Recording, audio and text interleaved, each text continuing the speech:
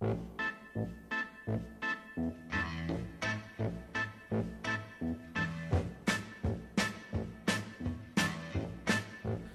ladies and gentlemen, and welcome to the show. On this episode of the podcast, we are going to be revisiting everything Knob Creek. We're going to try a new one of their whiskeys and revisit one of the old ones, and of course, just give you a little more information on the distillery as always.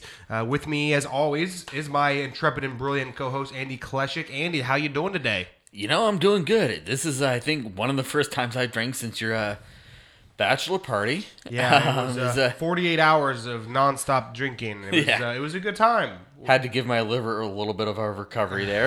Of course. Did you enjoy yourself on the bachelor party? Oh, yeah.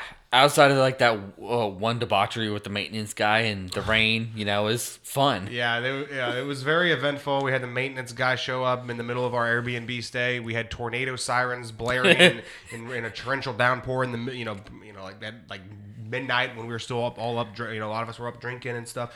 So it was really exciting. Hit up a lot of a couple distilleries down there. Hit Old Forester. Got my Old Forester T-shirt on right now.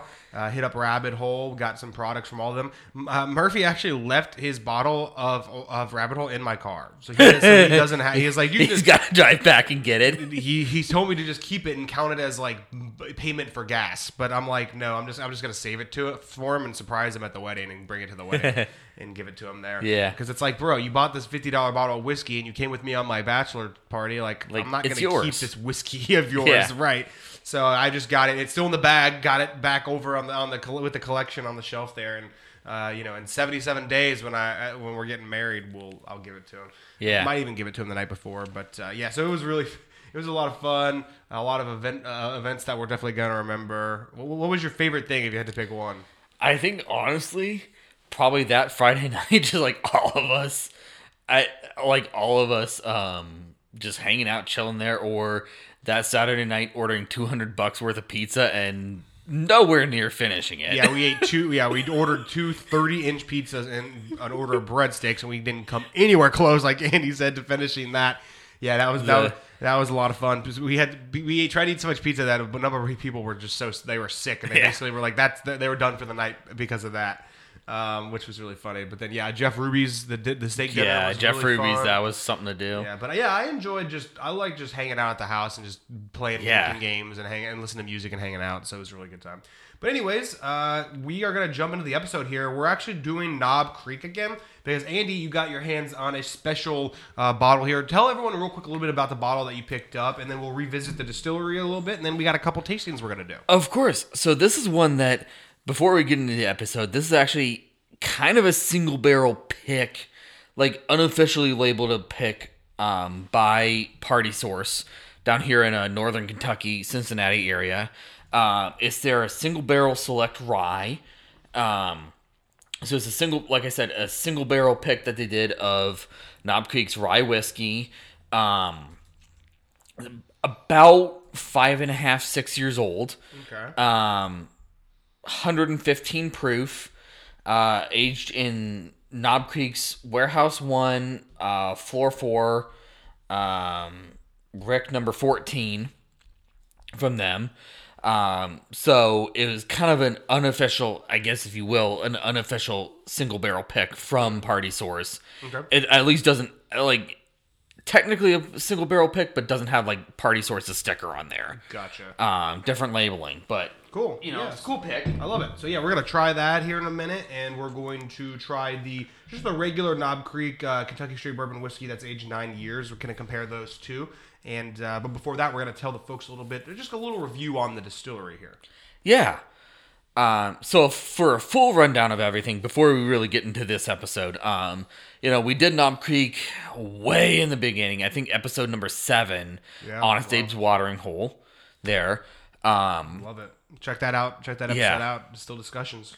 Yeah, of course. We always like your guys' input. 7. Yeah. Yep.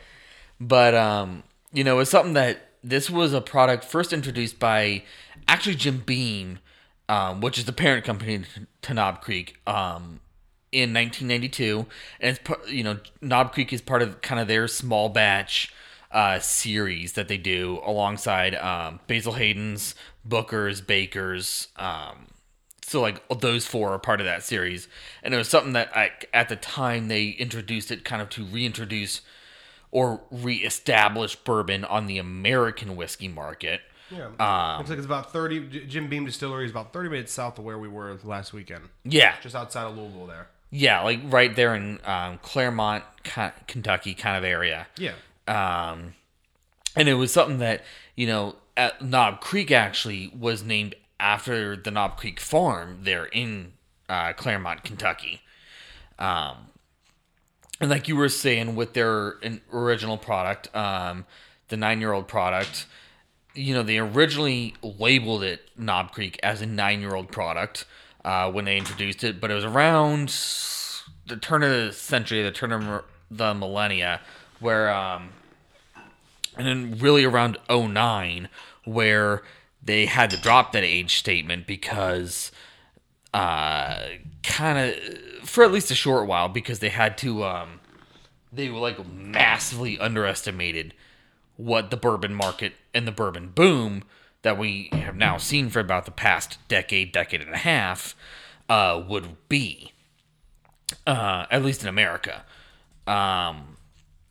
So, and I think they actually introduced that reintroduced the 9-year-old age statement to their signature product, their staple product that they introduced to the market back in about 2020, like late 2020, early 2021.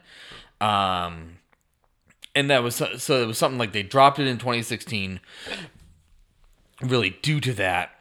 But then, due to just a massive shortage of, they planned on, let's say, 1 million bottles being sold a year, but they were selling 1.2, something like that. So it was something of, in 2016, they had to drop that age statement, and then were able to catch back up in about late 2020 because of the pandemic, early 2021 because of that, and reintroduced the age statement on the bottles. And I think during that time, they were still keeping it about a 6 to 9-year-old product, but it really wasn't until 2020 that happened, where they could have that age statement again for most of their stuff, outside of say a 12 to 15-year-olds that they still offer. And it's something that they use the typical Jim Beam mash bill of 75% corn, 13% rye, 12% malted barley. At least for their ryes, I don't know what the mash bill exactly is. I would imagine it probably follows something similar to what their regular bourbon mash bill is that I just mentioned. But like I said, I don't officially know what that mash bill is there.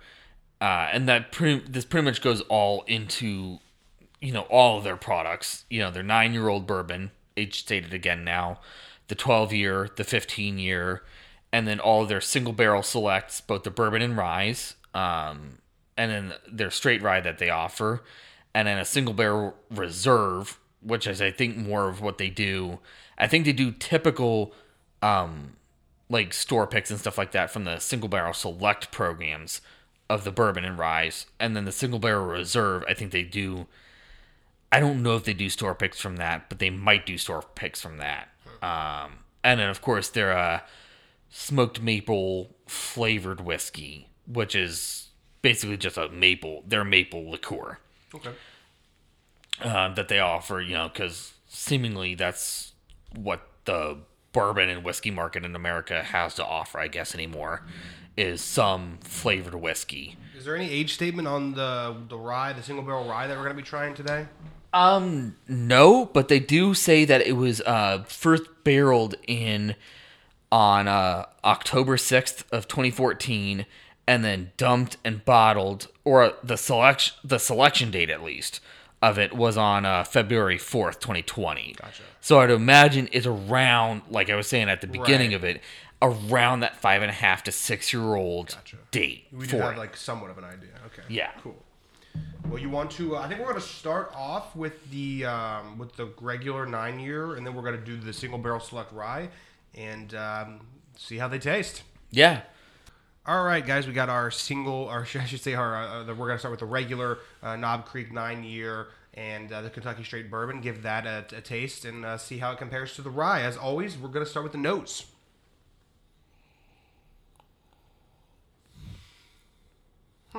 stereotypical Jim Beam nose where I get some of the ethanol off it, but like a very, very nutty and oaky note off of it. Very oaky, very velvety smell to me. It's very, I wouldn't say it's super complex. No, not at all. I mean, like we noted in our original episode, like it's not a super complex nose, anything like that. Like it very much follows that stereotypical Jim Beam kind of nutty nose. Yeah. At least for me, nutty and oaky nose that you would get off a Jim Beam product. Yeah, it's a nice greeting. It's very welcoming, I think. Not something that's really sharp and coming at you, but yeah. Again, I think with you and I prefer whiskeys where on the nose, you get a little bit more hints of different things. I think we like a little more complex whiskey. We're a little bit more like Buffalo Trace and Old Forester fans, I think, than exactly. Jim Beam. Exactly. Let's. But it's not bad. No, of course not. Let's give this one a taste.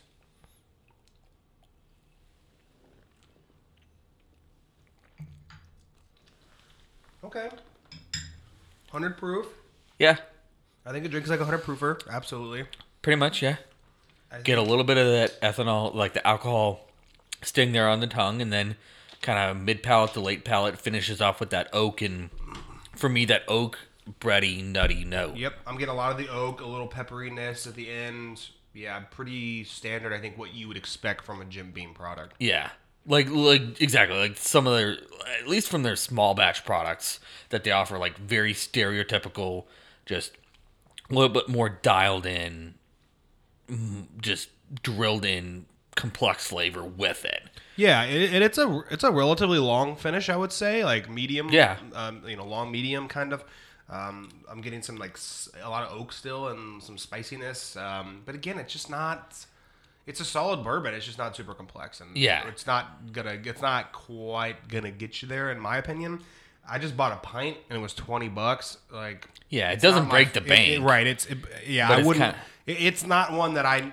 It's not one I go out of my way to make sure it's on my shelf. Oh yeah, no, I agree. I mean, I only bought their that single barrel select rye. Granted, it was like $60-$70, but because I wanted to try it and give Jim Beam some hope, but it doesn't break the bank, but it also leaves you wanting more. Yeah, absolutely. In my opinion. Yeah, absolutely. I agree completely. All right, we're gonna finish up our drinks, as I'm sure you all will as well, and then we're gonna pour a glass of the Knob Creek Single Barrel Select Rye. All right, everybody, we have our pour of the Select Rye pick from Party Source here in Cincinnati, and we're gonna do the tasting. As always, we're gonna start with the nose.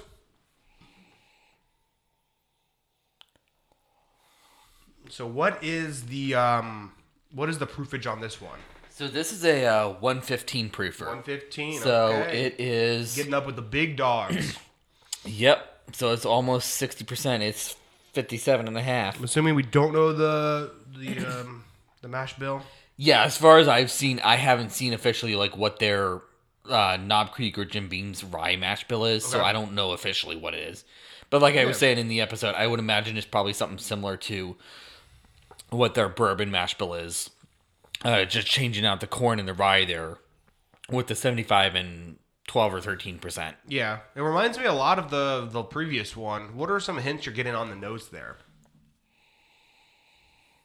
I'm getting a little bit, of course the alcohol comes through because there's a little bit proofier there, but I'm getting a little bit, some spiciness in there. Kind of some mint in there, some off-profile mint or menthol that I would get off a rye. I'm getting that also. I'm getting a lot of that and a little bit of charred oak, but but that mintiness that you mentioned, it really is noticeable. Yeah, but it's kind of like an it's not a stereotypical menthol note that I would get off a rye. It's kind of more of a Jim Beam note to it that I would get. Yeah. Let's give it a taste.